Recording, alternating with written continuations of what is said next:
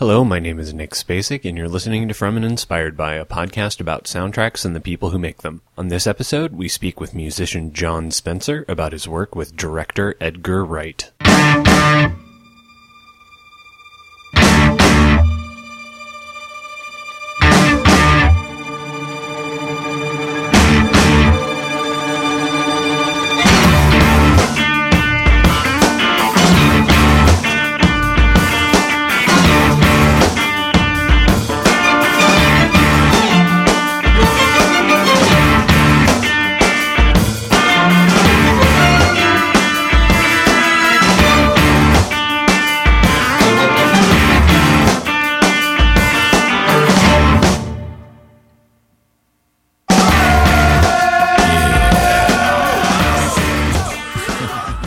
Musician Jon Spencer and the attendant Jon Spencer Blues Explosion were college radio and underground favorites long before director Edgar Wright used the Blues Explosion's Bell Bottoms from the band's 1994 album Orange to blow open the beginning of his film Baby Driver last year.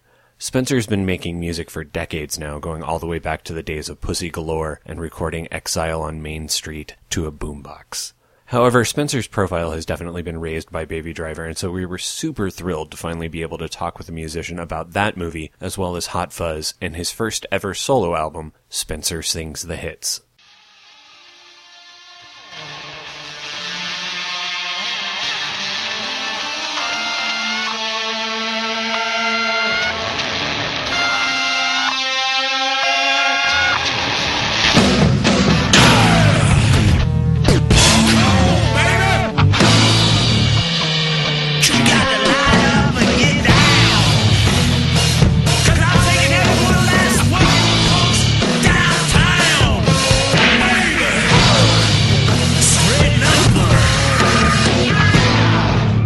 Well, thanks for taking time out of your day to talk to me. I appreciate it. Yeah, it's my pleasure. So I figured we'd start off talking about the Edgar Wright movies and then finish up with talking about the new record. Shoot.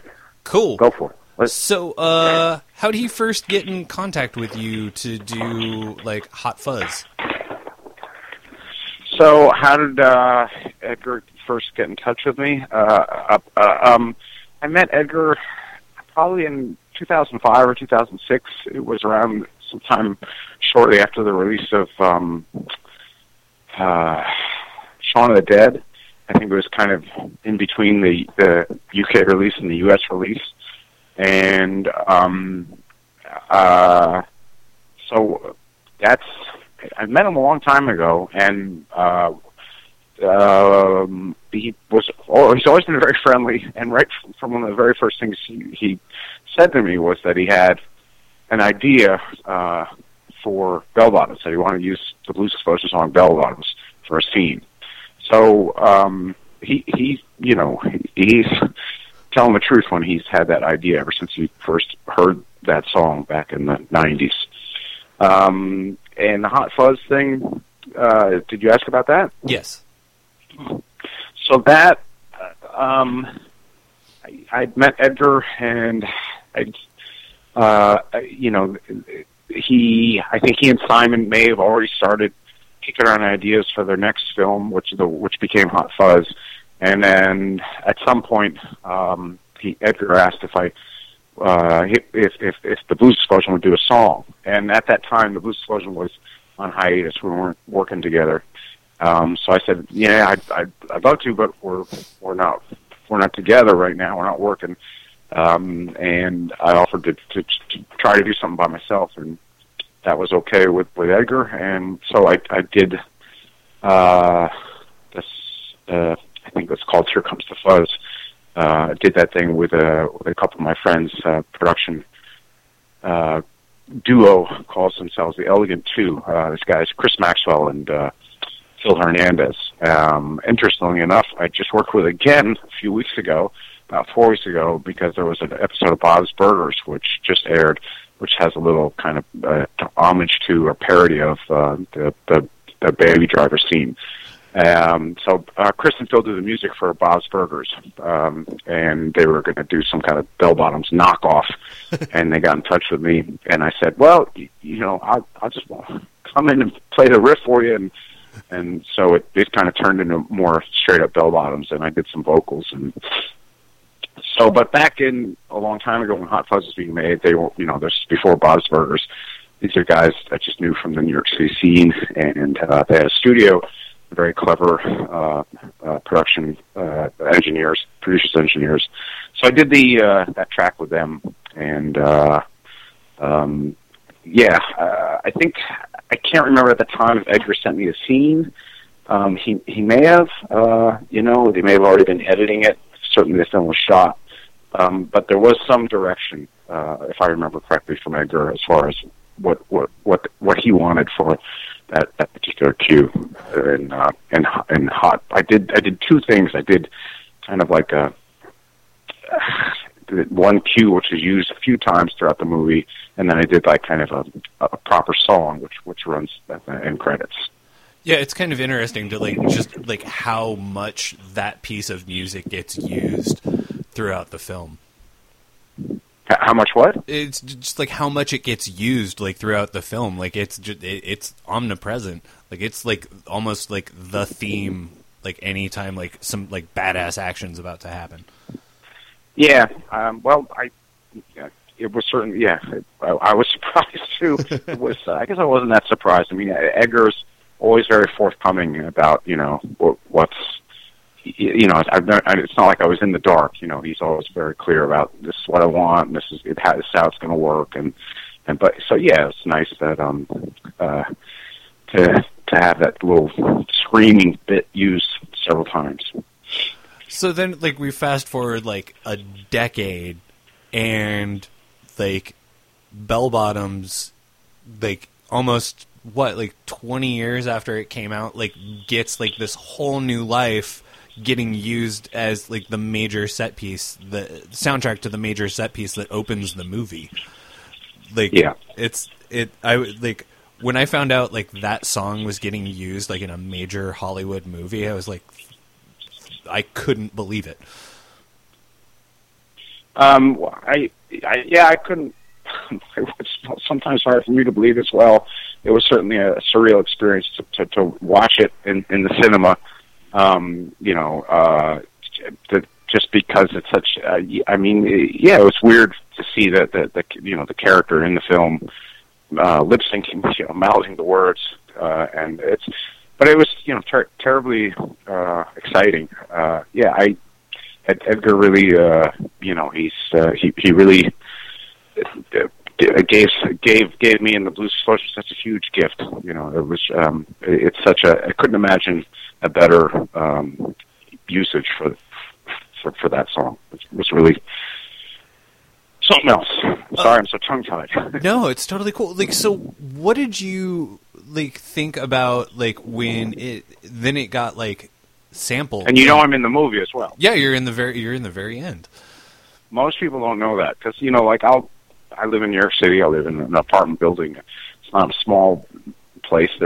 So I have a lot of neighbors, and now, especially because the film is on cable and stuff, I have people say "Oh yeah, you were in. I heard your song." Or they will. Most people will kind of give me some props for Baby Driver, but if I ask, it's so did you see me? They had no clue, and most people. Don't know that that's me as the prison guard at the end, and it just goes right by them. But that was Edgar's, again, a very nice kind of thing for him to do, and a very Edgar thing. He said to me, well, you're going to be your song and your voice is going to be at the start of the film. I want your voice to be at the very end as well. He wanted to be have the cameo come at the very end because. That the song is featured in the opening. What did you think about the Danger Mouse Run the Jewels Big Boy track that sampled it? That was stuff like that that's so cool. As a fan of rap and hip hop, especially being such a long time fan. Something like that is that's really great. It's super exciting. With the Blues Explosion back in '95, where we were doing the experimental remix record, trying to get, people like exactly like Danger Mouse and Run the Jewels to take our music and cut it up. That was, I mean, it's hard to talk about this stuff. It's all so strange, It's like it's very. It kind of is unbelievable that it all happened, and so I just kind of blabber in superlatives. Well, I was really happy to find out that you had a new record coming, and I love the fact that the title is Spencer Plays the Hits. I think because it would, and then when I finally got to hear it, I love the fact that it kind of straddles my two favorite things you've done, which is the Blues Explosion, but it also has this sort of ramshackle lo-fi heavy trash aspect to it, where it seems to have a foot in both of those sort of worlds. Well, thanks. I think that I would, if I had to pick a prior project of mine that Spencer Sings the Hits is nodding to, it would be my first band, Pussy Galore, for several reasons. The most obvious is the metal percussion, which is all over the record, and that was something that was featured in Pussy Galore. And also that Spencer Sings the Hits is very much sort of a garage punk record. The songs are all the songs feature, very simple, crude, simple guitar lines, single string guitar lines, they're very sort of 60s garage punk style sounds, fuzz guitar, stuff like that. And that was a big, a big part of Pussy Galore as well. You use the term lo-fi and ramshackle.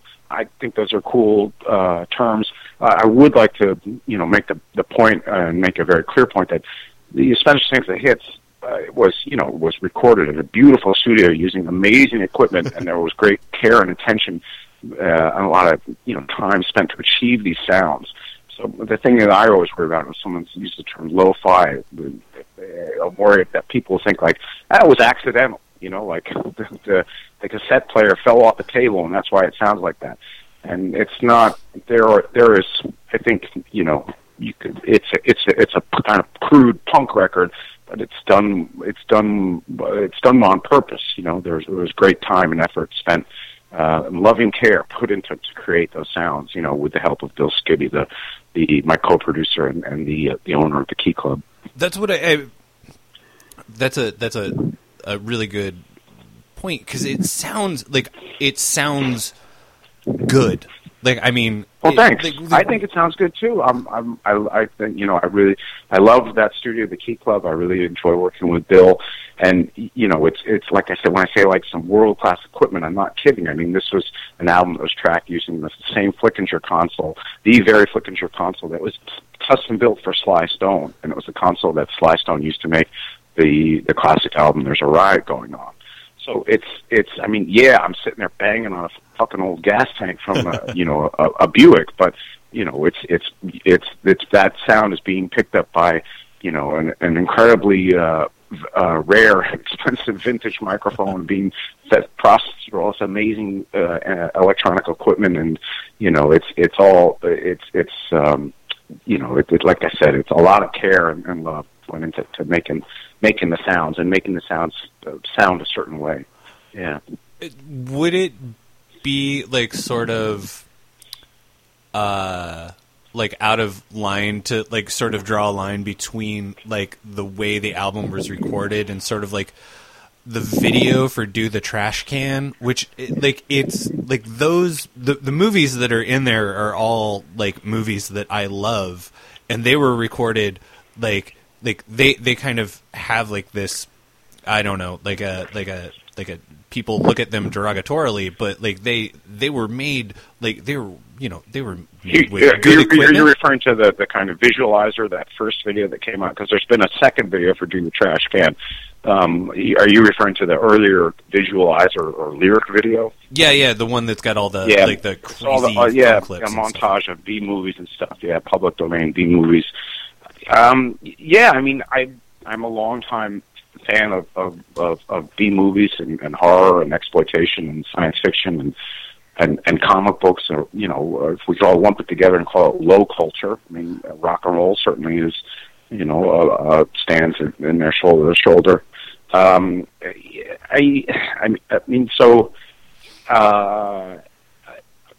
don't know if that's like my ideal face that I wanted to present, but I needed something, and I turned to a friend to make that clip. And for me, it's like, hey, yeah, I love looking at this stuff. I love all those movies. I don't know.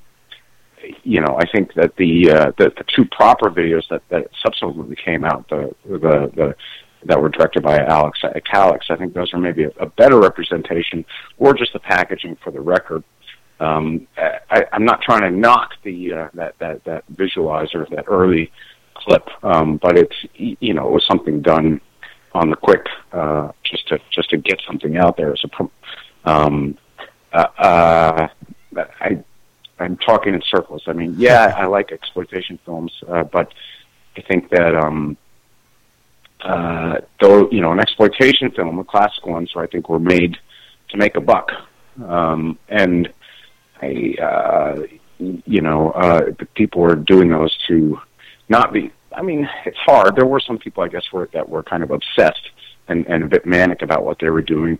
Like Herschel Gordon Lewis, or some of these people. I don't know. I've read a little bit about them, but but my understanding is most of the trash and exploitation films were they're people who wanted to get rich quick. They're trying to make some money, and you could make something for a very little bit of money, and if it had some kind of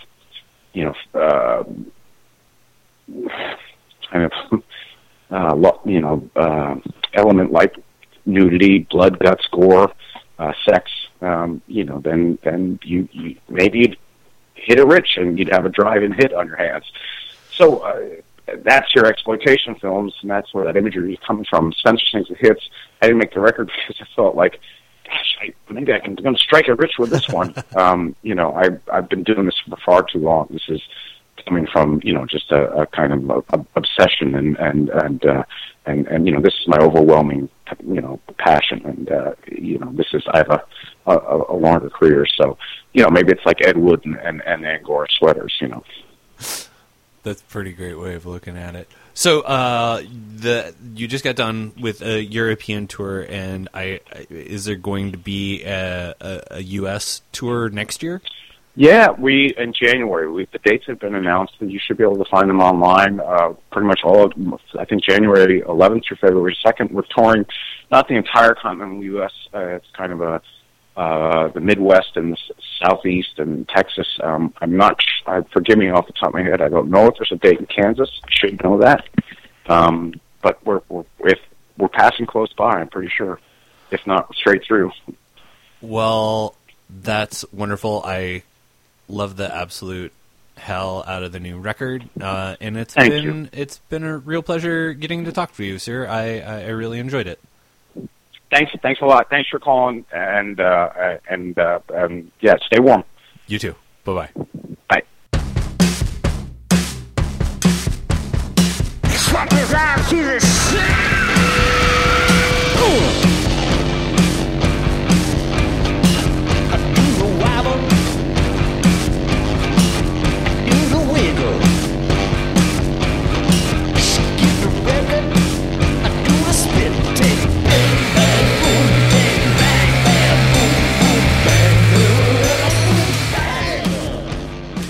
Thanks to John Spencer for speaking with me. You can find information about his music on Facebook at Shove Records Official and on Twitter at Shove_Records. His new album, Spencer Sings the Hits, is out now via In the Red. Spencer and the Hitmakers just announced a slew of spring dates, and you should check them out if they're in your neck of the woods. You can find links to purchase all of the music you heard on the show in the show notes for this episode, which are at FromAndInspiredBy.com. We're also on Facebook and Twitter at FromInspiredPod. You can subscribe to us via Apple Podcasts and Stitcher as well. Please hit up the website and click on the Give Us Money button to help pay for web hosting and long-distance fees. And remember to leave us a review on Apple Podcasts and Stitcher. We're taking December off to deal with the holidays, and we'll be back in early January. Until then, Thanks for listening. Come on! We got to do some quilting! That's right, drive, baby! Alright, smack it! Get that square, baby!